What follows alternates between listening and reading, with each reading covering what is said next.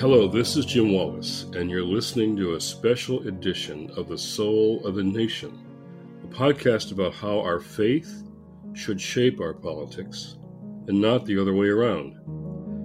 You can find Soul of the Nation on iTunes, Google Play, and on sojo.net. For more news, resources, and reflections on the nation's moral and health crisis, visit sojo.net. Today, I am delighted to be speaking with Sister Helen Prejean about the recent and upcoming executions of federal death row inmates by the Trump administration. Sister Helen Prejean is known around the world, and she's been around the world in even recent days, for her tireless work against the death penalty. She has been instrumental in sparking national dialogue on capital punishment and in shaping the Catholic Church's vigorous opposition to all executions. In 1982, Sister Helen began corresponding with Patrick Saunier, who had been sentenced to death for the murder of two teenagers. 2 years later, when Patrick Saunier was put to death in the electric chair, Sister Helen was there to witness his execution. In the following month, she became spiritual advisor to another death row inmate, Robert Lee Willie, who was to meet the same fate as Saunier. After witnessing these executions, Sister Helen realized that this lethal ritual would remain unchallenged unless its secrecy was stripped away. So she sat down and wrote the amazing book entitled Dead Men Walking. That book ignited the national debate on capital punishment and spawned an Academy Award-winning movie, a play, and an opera. Sister Helen's second book, The Death of Innocence, was published in 2004, and her third book, River of Fire, My Spiritual Journey, in August 2019. Welcome, Sister Helen. Tell me how your spirit is these days. My spirit with the Jesus and the Christ we know, who came among the poor and those who mourn, is very close to Christ in the suffering of the people that I've gotten involved with the federal executions. I got involved with Brandon Bernard's team and with him, got to speak with him the day before he was killed. So it's very mixed for Christmas this year. But, I'm looking up at a crucifix that's above my desk, always there. That's where Jesus always is. And I do not know how to describe, but there is in God's amazing grace a joy that cannot be overtaken. And that's present in me too. Being that it's this Christmas season, moving out of Advent, a time of anxious anticipation and waiting, for people on death row awaiting their execution dates, it's such a painful time. And for many of us, we celebrate the arrival of the baby Jesus. In the end, the baby born in the manger was executed by the government. How do you respond to those who feel a discordant tension between life and death, joy and sorrow in this Christmas time of year? Well, I have been so bloomin' protected and resourced and privileged in my life that to get close to the suffering ones is a great grace for me. And but it's unspeakable to be alive, to be conscious, like Brandon Bernard, to have used the rest of your life after a terrible crime where two people were killed, to totally be redeemed, to be restored, to love everybody around him. I never met anyone more poised going to their death than I did this young man, Brandon, who had been in prison 20 years. Even the guards, everybody, they all loved him because he treated everybody with respect. So kind of embodied in him. We're going to have his memorial service tomorrow, distance, of course. It'll be by streaming, but it was incredible to meet him. And, we've so romanticized the birth of Jesus. I have just a great Christmas greeting that I've used for years. It really embodies just what we're talking about. And it goes like this. It's by Howard Thurman. When the song of the angels is silent, when the star in the sky is gone, when the kings and princes are home, when the shepherds are again tending their sheep, when the manger is darkened and still, the work of Christmas begins.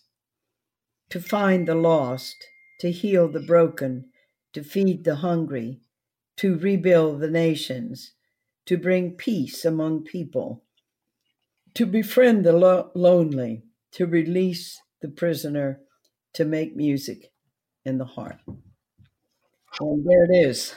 What a way to begin with Howard Thurman in this Christmas season about what it really means. How did Howard Thurman, how did he break through to you on that? He was such a wonderful mystic and contemplative, and yet he shaped the whole civil rights movement, Dr. King especially. So how Howard Thurman breaks through at Christmas. How did that happen for you? You know what? I do not know the mysteries of God's providence, where a little parachute came down in the sky one day and it had this Christmas greeting from Howard Thurman. And I immediately got it copied and put it on a nice piece of paper, and I've been sending it to people ever since. But you know a lot about him. You know more about him than I do. So he helped the civil rights. It acted in that, huh? Yeah, his Jesus book King carried around with him every time he traveled. Jesus and the Disinherited, like you're speaking of. So, how does your advocacy work against the death penalty? How's it rooted so deeply in your Catholic faith? Because it's rooted in Jesus, and it's rooted in justice. It's the very opposite of the gospel of Jesus, who said we can't even call anybody a fool or let the sun set on our anger toward anyone, much less to return hate for hate and life for life, killing for killing. That's not Jesus. Poor Jesus. I mean, what's happened to Jesus and what politics has done to religion has just commandeered it and taken it over. So I'm just very graced to be awake. See, my book, River of Fire, talked about the grace of waking up, that the gospel of Jesus was to be among the poor and to work for justice. I was 40 years old in my life before I woke up to that. And I have to tell you this on behalf of sojourners, that when I did wake up, I moved into an African American neighborhood, worked at a place called Hope House, was surrounded then with wonderful mentors and teachers, with human rights people, with lawyers, with compassionate people working for the people in the neighborhood, with the prisoners, with everybody. And that's when I first saw this magazine called Sojourners. And so I'm Catholic, right? And so if you talk to me about evangelical religion, my image of that would be people that get, kind of in a big tent and rah, rah, Jesus. But it was rooted in justice. And I would read this magazine, just memorize this magazine. I would sip this magazine like a liqueur. Each one of the words just made so much sense to me because I was connecting real life and suffering people and systemic racism. And here it was being rooted in scripture and in the words of Jesus. And it was very, very exciting for me to make this connection. So Sojourners was a big part of my formation.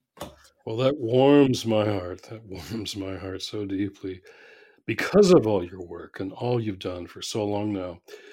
While state executions have dramatically decreased, and even the public consciousness has largely opposed the death penalty, in the past 35 years, the Trump administration has executed and is planning to execute more people from July 2020 to January 2021 than in the past 17 years.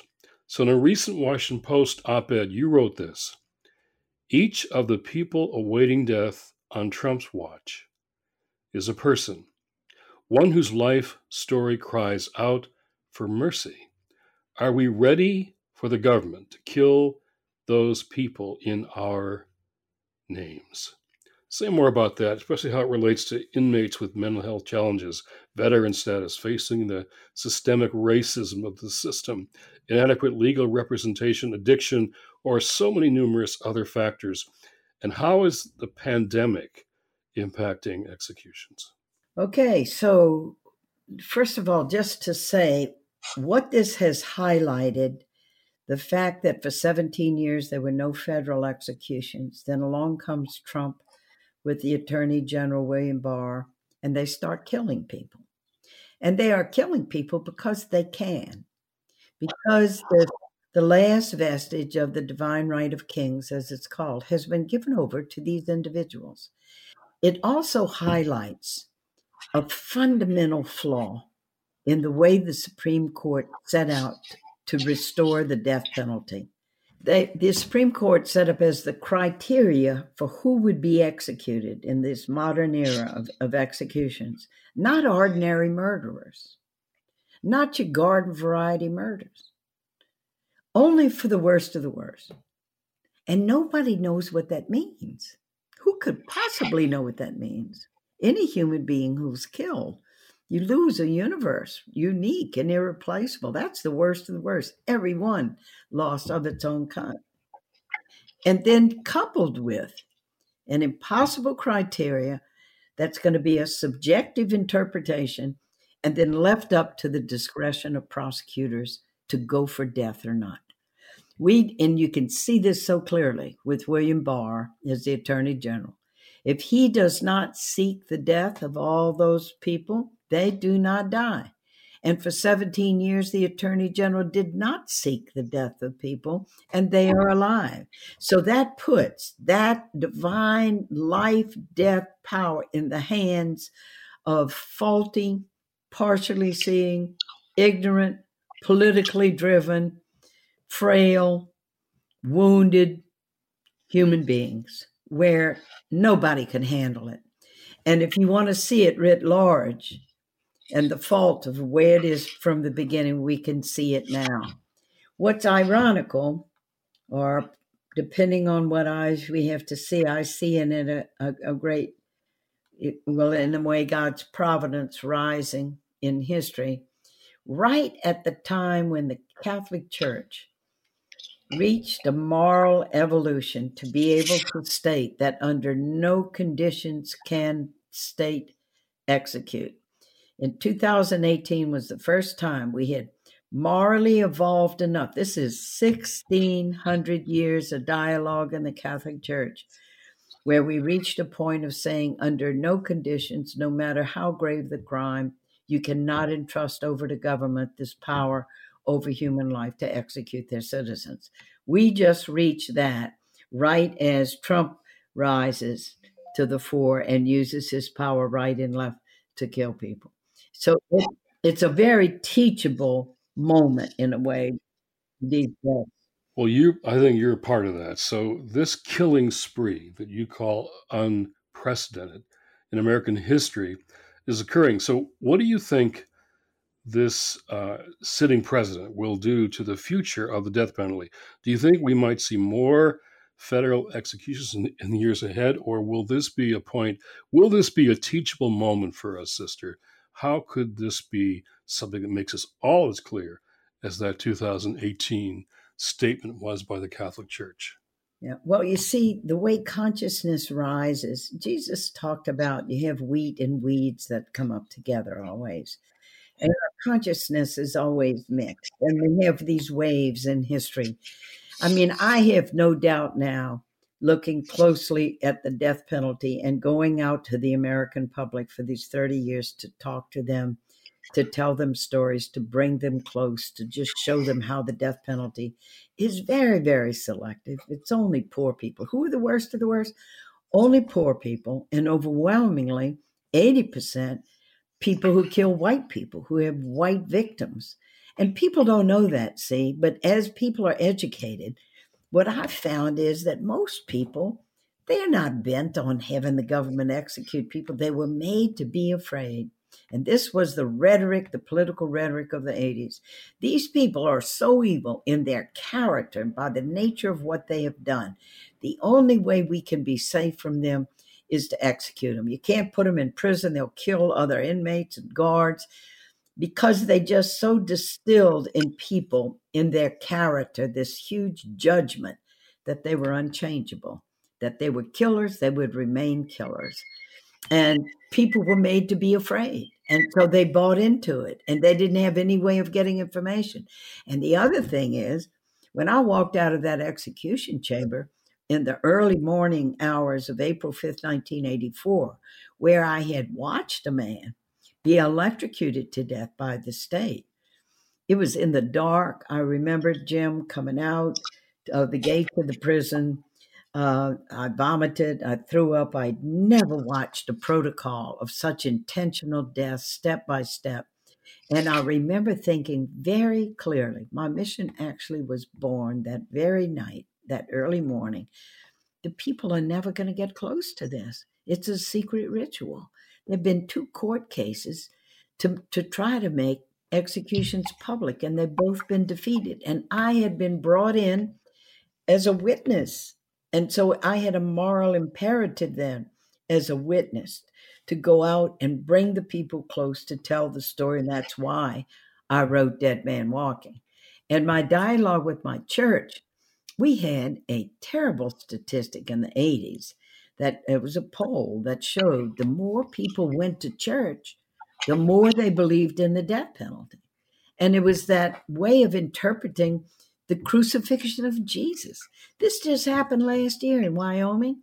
Wyoming legislature came very close to repealing the death penalty. It came down to one senator, and she said, no, I'm not going to vote to repeal the death penalty. If Jesus hadn't been crucified by the Romans, we wouldn't be saved from our sins. So what is underneath that is this litmus test of a God who demands wrath, who demands the pound of flesh and a life for a life. It's a total misconstruing of what the crucifixion of Jesus means. It also says a lot when people say they believe in the death penalty.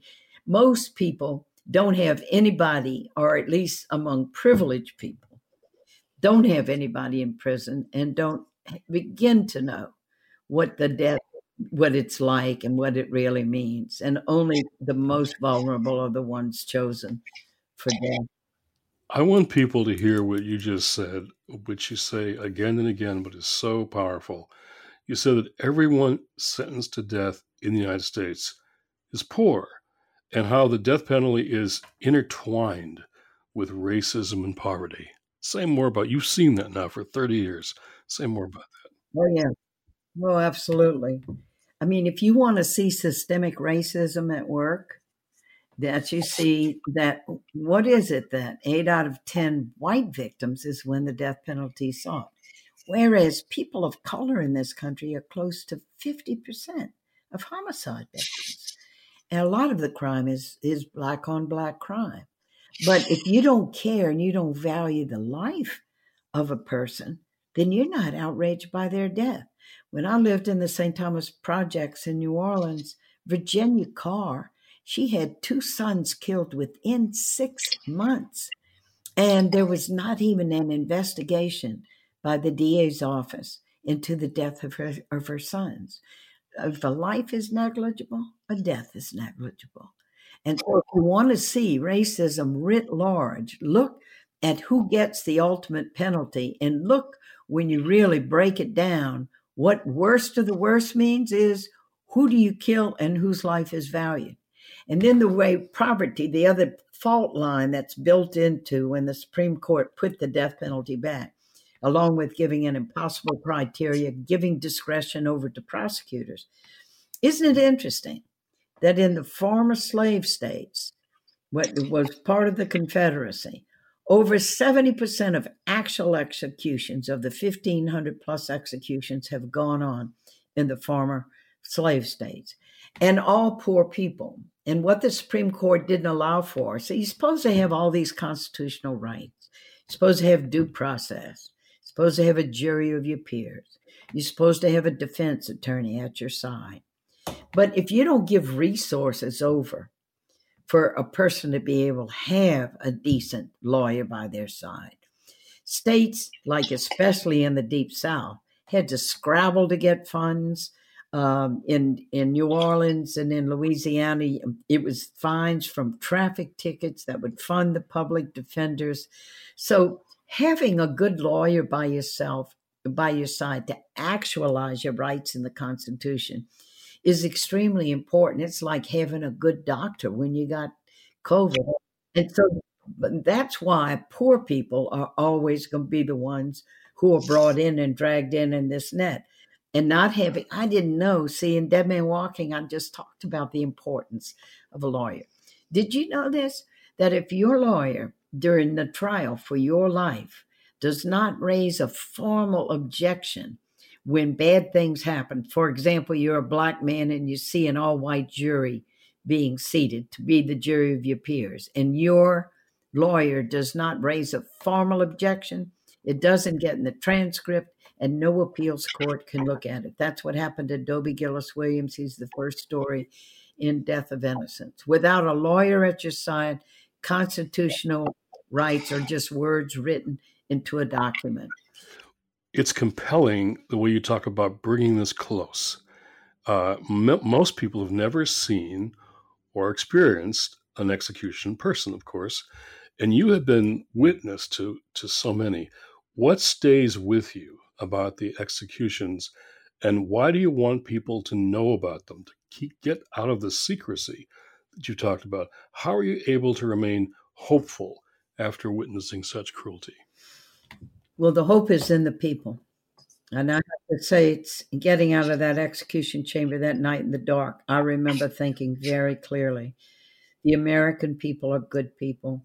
They're buying into this only because they don't really know what's going on if we bring them close. And my hope has been borne out in the people, and we can see them putting the death penalty down. But here's the journey that we have to make. And I'm gonna bring it right now into the dialogue I had with Pope John Paul, because it directly bears on this. I said to him when I had a chance to dialogue with him, I said, Your Holiness, I meet a lot of Catholics, a lot of people who say they're pro-life, but I find they say they're pro-life, but they're for the death penalty. And I think what they mean when they say pro-life is they're pro-innocent life. They're all for standing up for innocent life, which is right. I don't oppose that. But they draw a line when people have done a terrible thing and they've done a crime. And so the journey for the death penalty, to see it as a moral issue and a pro-life, the inviolable dignity of a person who did a terrible crime. The first part of the journey is to stand in outrage that an innocent person has been killed, to feel the outrage. The outrage is ethical. A human life has been taken, sometimes in terrible ways. Then the journey is to go from that point and then to go to look and watch as the state renders a person defensive, totally defensive, and then intentionally kills them. And that was the point I made to the Pope. So I said, pro-life, does the Catholic Church only uphold the dignity of innocent life? What about the guilty? And when I'm walking with a human being who's about to be killed, he's shackled hand and foot, he's surrounded by 6 guards, and I'm going to walk with him as they take him to the electric chair. And he turns around toward me and says, Sister, please pray God holds up my legs. And that's when I said, Your Holiness, where is the dignity in rendering a human being defenseless and killing them? We have a way to protect society because we have prisons now. Can you help our church see the inviolable dignity of all life, even of the guilty? And I wasn't the only one in the dialogue. Many, many people. That's the thing of community. The people of God, it's the community where the consciousness rises up. It's almost like bubbles in a pot when the water boils. And we had come to a point that then the Pope, this was John Paul before Francis, who in St. Louis for the first time in 1999 said, put the death penalty in with the other pro-life issues, and then said the death penalty is cruel and unnecessary. He acknowledged the cruelty or torture that our Supreme Court is not there yet. Cruelty or torture, an extreme mental or physical assault on someone rendered defenseless as it has been defined by the UN Convention on Torture. And then he added, this is Pope John Paul in St. Louis, 1999, even those among us who have done a terrible crime have a dignity as a human person that must not be taken from them. And then Francis built on that, and that led to the statement in 2018. My hope is the people. The people are not bent on violence. They were made to be afraid, and they don't have any information. Educate the people, and they get it because their hearts are good. Also, what has really impacted the consciousness of the country is we have made so many mistakes. There have been 172 wrongfully convicted people who were put on that road, like Glenn Ford in Louisiana, 30 years, 172 of the 1,500 plus people executed who've been gassed, shot, electrocuted, lethally injected, all hidden from the public's eyes. For every 9 executions in this country, one person has had to be freed because they were actually innocent. 1 in 9. Can you imagine booking an airline ticket where they say, now, before you buy this ticket, we got to tell you, you got a 1 in 9 chance you're going to make it. And we've seen, the American people have seen the mistakes. And so we're at another point where we are in practice beginning to really shut the death penalty down. There are only 2 counties in the United States where prosecutors are actively seeking death, because if prosecutors don't seek it, it doesn't happen. So this is a journey. You call this a journey. I like that a lot. That the Pope finally took and your church took, and you've been on this journey for these 30 years. Now, you tried to contact Attorney General Barr about the recent executions. Has he responded? Or what actions do you recommend listeners take to stop these executions? Has he responded to you? No, he has not. And I'm not surprised at that, although you always want to hold out the hope. I mean, we still have these 3 human beings who are going to be killed, 2 of whom have COVID, by the way. The COVID outbreak at Terre Haute is terrible because people are so crowded. There are hundreds of people involved in these federal executions that crowd into these buildings and then come in and fill the town of Terre Haute. All these people coming into town for these executions. It's a huge super spreader. And we have 3 human beings, one of whom, it just breaks your heart, is Lisa Montgomery, who was tortured and raped her whole life and then did a terrible crime. And now she is scheduled to be executed herself. To kill a woman, haven't killed a woman in 70 years. So we still have these 3 human beings. And if you want to look at how capricious it is, how whimsical it is, I mean, for her, Lisa Montgomery, just 8 days before Biden takes over as president, and he's not going to kill anybody. He said it. He said he's against these executions. He can do a moratorium right away. The cruelty of it, that here, if she could just last 8 days longer, her life could be saved. That's January 12th, 2021, where Lisa Montgomery is facing her execution. Then January 14th, Corey Johnson is facing the same. January 15th, Dustin Higgs is facing the same.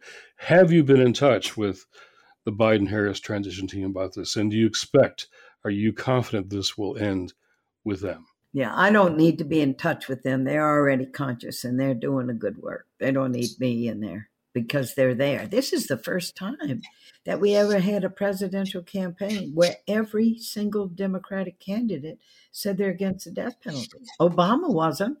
And boy, once you have a loophole, then prosecutors can use the heck out of that loophole. And so Obama in principle was not principally opposed to it, but this is a first. As consciousness rises in the people, then finally it's the leaders that are changed by the people. The Supreme Court Court one day will change when the people's consciousness has changed enough. The Supreme Court has a terrible record on racism. I mean, their decisions on race have been horrible. Only when there's enough consciousness in the people. And I love it that Vatican II defined church believers as the people of God. Sorry, not merely the bishops and the leaders. Right, It's the right. people. Well, you know that. And you're saying, as you said, you're saying today that it's people who make these decisions. Leaders make these decisions. The Trumps and the Barrs, Bidens and the Harrises. So people can get them to change their decisions. In your book, River of Fire, you write, in a democracy like the United States, there's no such thing as being apolitical. If we sit back and do nothing, leaving all the policy making to others, that is in fact a position of support for the status quo, which is a very political stance to take. So expand on how people remaining apolitical in the face of so much injustice is in fact to be political. Yeah, well, you see, that was a big part of my waking up because I used to say, well, I'm a Catholic nun. I pray for people. I do retreats. And I thought if I prayed to God for the suffering of poor people, it was God's job to comfort the poor and the suffering. And I'd just make statements, Jim. I'd make statements like, well, I'm spiritual. I'm apolitical. I'm above all that messy political stuff. I just pray for people. This is where Sojourners really helped me. You got to know this because you ground justice then in suffering people. And then you go, well, where am I in it? And I had a true conversion experience in coming to understand the gospel of Jesus. We went to a conference. I'm just realizing this the other day. Terre Haute, where all these executions are happening. Terre Haute. The girls were away for the women were away for the summer. And so we went as nuns to a conference and heard this great nun. I don't know if you ever met her, Sister Maria Augusta. She taught New Testament and sociology at Emmanuel College in Boston for 40 years. And she talked to us about social justice. And I got it. And I remember the line. I remember the line where everything changed because she said, Jesus preached good news to the poor. And I thought I knew what was coming next. I thought I knew, what Jesus preached good news to the poor, how every hair on their head is numbered, how God loves them like no sparrow falls from the sky. They are more loved than any sparrow. I expected it all to be language about the compassionate love of God. And she said, integral to good news to people who are poor. It's not God's will for them to be poor. That's because of human decisions. And those of us that want to follow the way of Jesus have to be on the side of the poor and in solidarity and roll up our sleeves and get in there with them to help them to struggle for justice. And I got it. Came home, right away began to volunteer at a place called Hope House. I had lived out in the suburbs my whole life and done some good stuff. I mean, there are a lot of good people, but then I go, and then that's where I sat at the feet of African-American people who began to teach me. They were my teachers then. And it was like another country. All the rules were different. Watch what happened to young men with the police, which we all saw with George Floyd, saw people having to bring their sick babies to Charity Hospital at 11 at night. The nuns, we'd take them in the car to wait till 3 a.m. for an intern to see their sick child, of what poverty means and what it means to be without health care, what it means to be having people come into the adult education center to get their GEDs, a dropout in junior year in a public school and cannot read a third grade reader. I mean, and it kept throwing me back. Why was I educated? Why was I given health care? Why was I given all these things? And it just woke me up. And African-American people became my teachers who had been my servants, Jim, when I was growing up in the Jim Crow days in Baton Rouge, Louisiana. We even had a servants' quarters in the back of our house. And we had this couple, Ellen and Jesse, that worked for us. I never even knew their last names. And Ellen worked in the house with Mama, and Jesse worked in the yard. And Mom and Daddy were kind to Ellen and Jesse, but never questioned the systemic racism of the Jim Crow laws and the indignity of their lives. So your conversion really changed your location, which really shaped your vocation, right? Your conversion led to a change in where you're going to live and act and listen to and be taught by, which really shaped the rest of your vocation.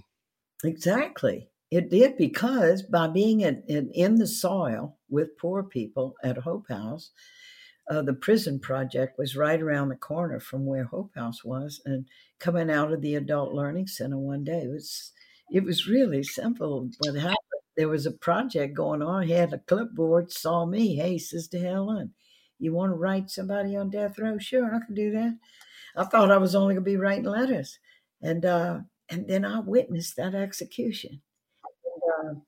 Actually, it's the preface, the prelude in River of Fire. It's short. Could I read it, Jim? Please, please, please. That's the fire. Here's the fire of the book. And it begins with a quote from St. Bonaventure: "Ask not for understanding, ask for the fire."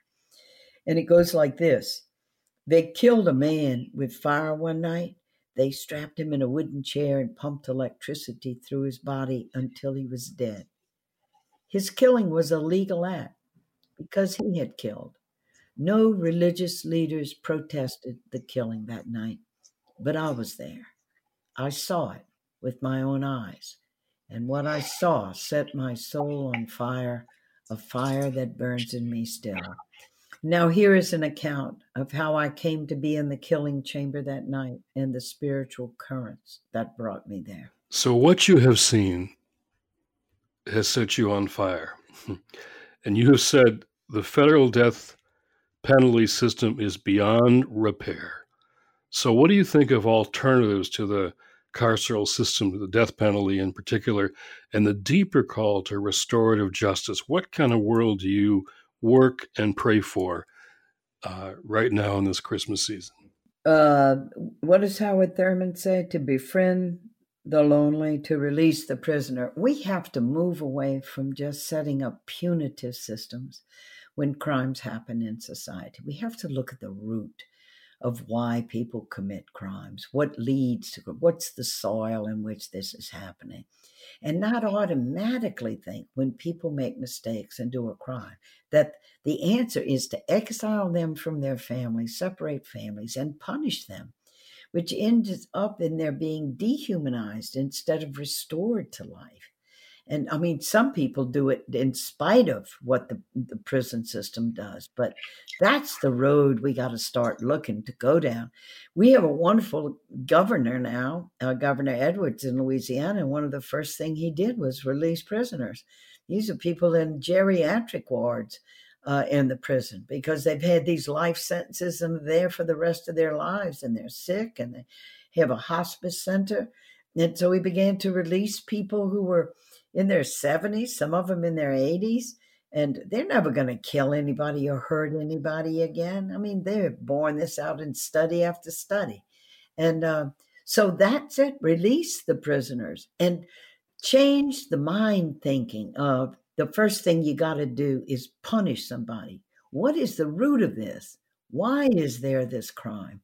And you can't tell me that if people have a decent education and they have a decent job, and they're in there with their family and they're going along in their life, they're going to be robbing people and trying to get drugs and killing people. And those of us who are privileged know nothing but this.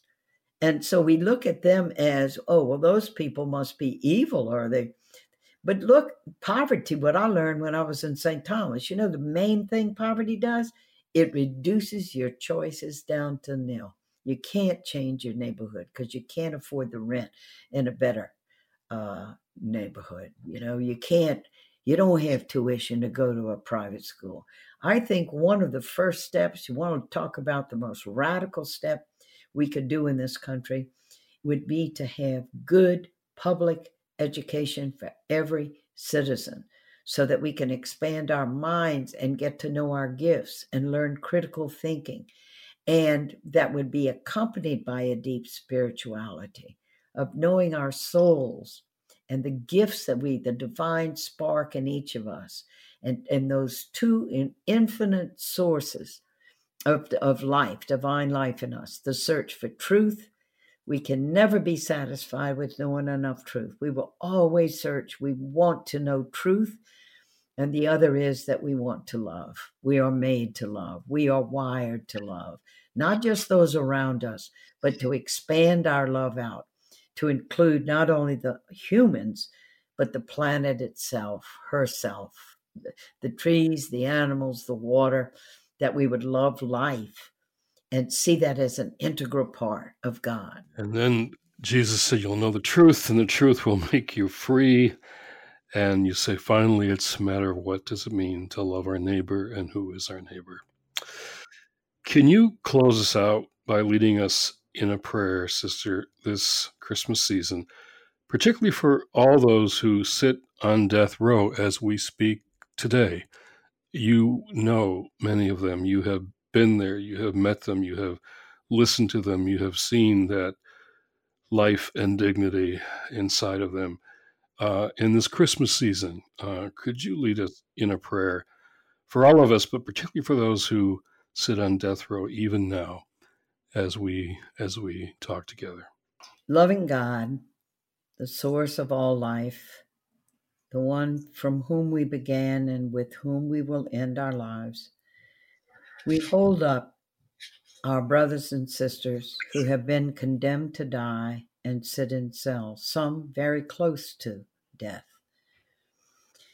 May you give them, may we give them, and may they know their deep dignity that no one can take from them. Their deep dignity as a son and daughter of God, that each of them is worth more than the one or more terrible acts they have done, because we are made with that transcendence, that we are all worth more than the worst thing we've ever done. May their spirits be strengthened when they wake up every morning and get 1,000 signals from some that they are worth nothing more than disposable human waste. May they know that their great preciousness and how beloved they are. And may we, their brothers and sisters, who are awake and alert to the evil and the impossibility of turning over to our government this amazing divine ability to decide who lives and who dies, may we work energetically, constantly, to abolish the death penalty from this country and the torture that it entails. Imagine facing, like Brandon Bernard did. He had a spotless record, never a write-up at Terre Haute on federal death row. And on a Friday night, 2 guards came to his cell, and he was friendly with the 2 guards. He would always joke with them. And he said they came to the door, but they weren't smiling, their eyes above their masks. They weren't smiling.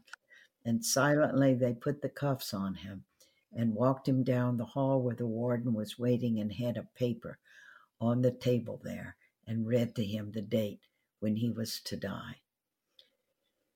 We pray for Brandon, who is already gone, those who await death. May we wake up as a people, that we are not a people of death, that we are a people of life.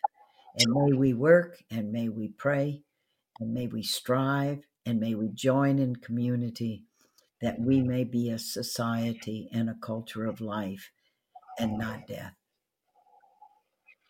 Amen. Thank you for joining us, Sister Helen. Thank you so much. For joy, Jim. Thank you. Thanks for your wonderful work. To hear more from Sister Helen, follow her on Twitter at Helen Prejean, and check out her latest book, River of Fire, My Spiritual Journey, from your local bookstore.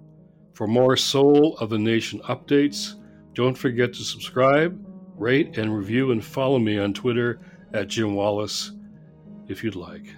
Blessings on all of you for the soul of our nation.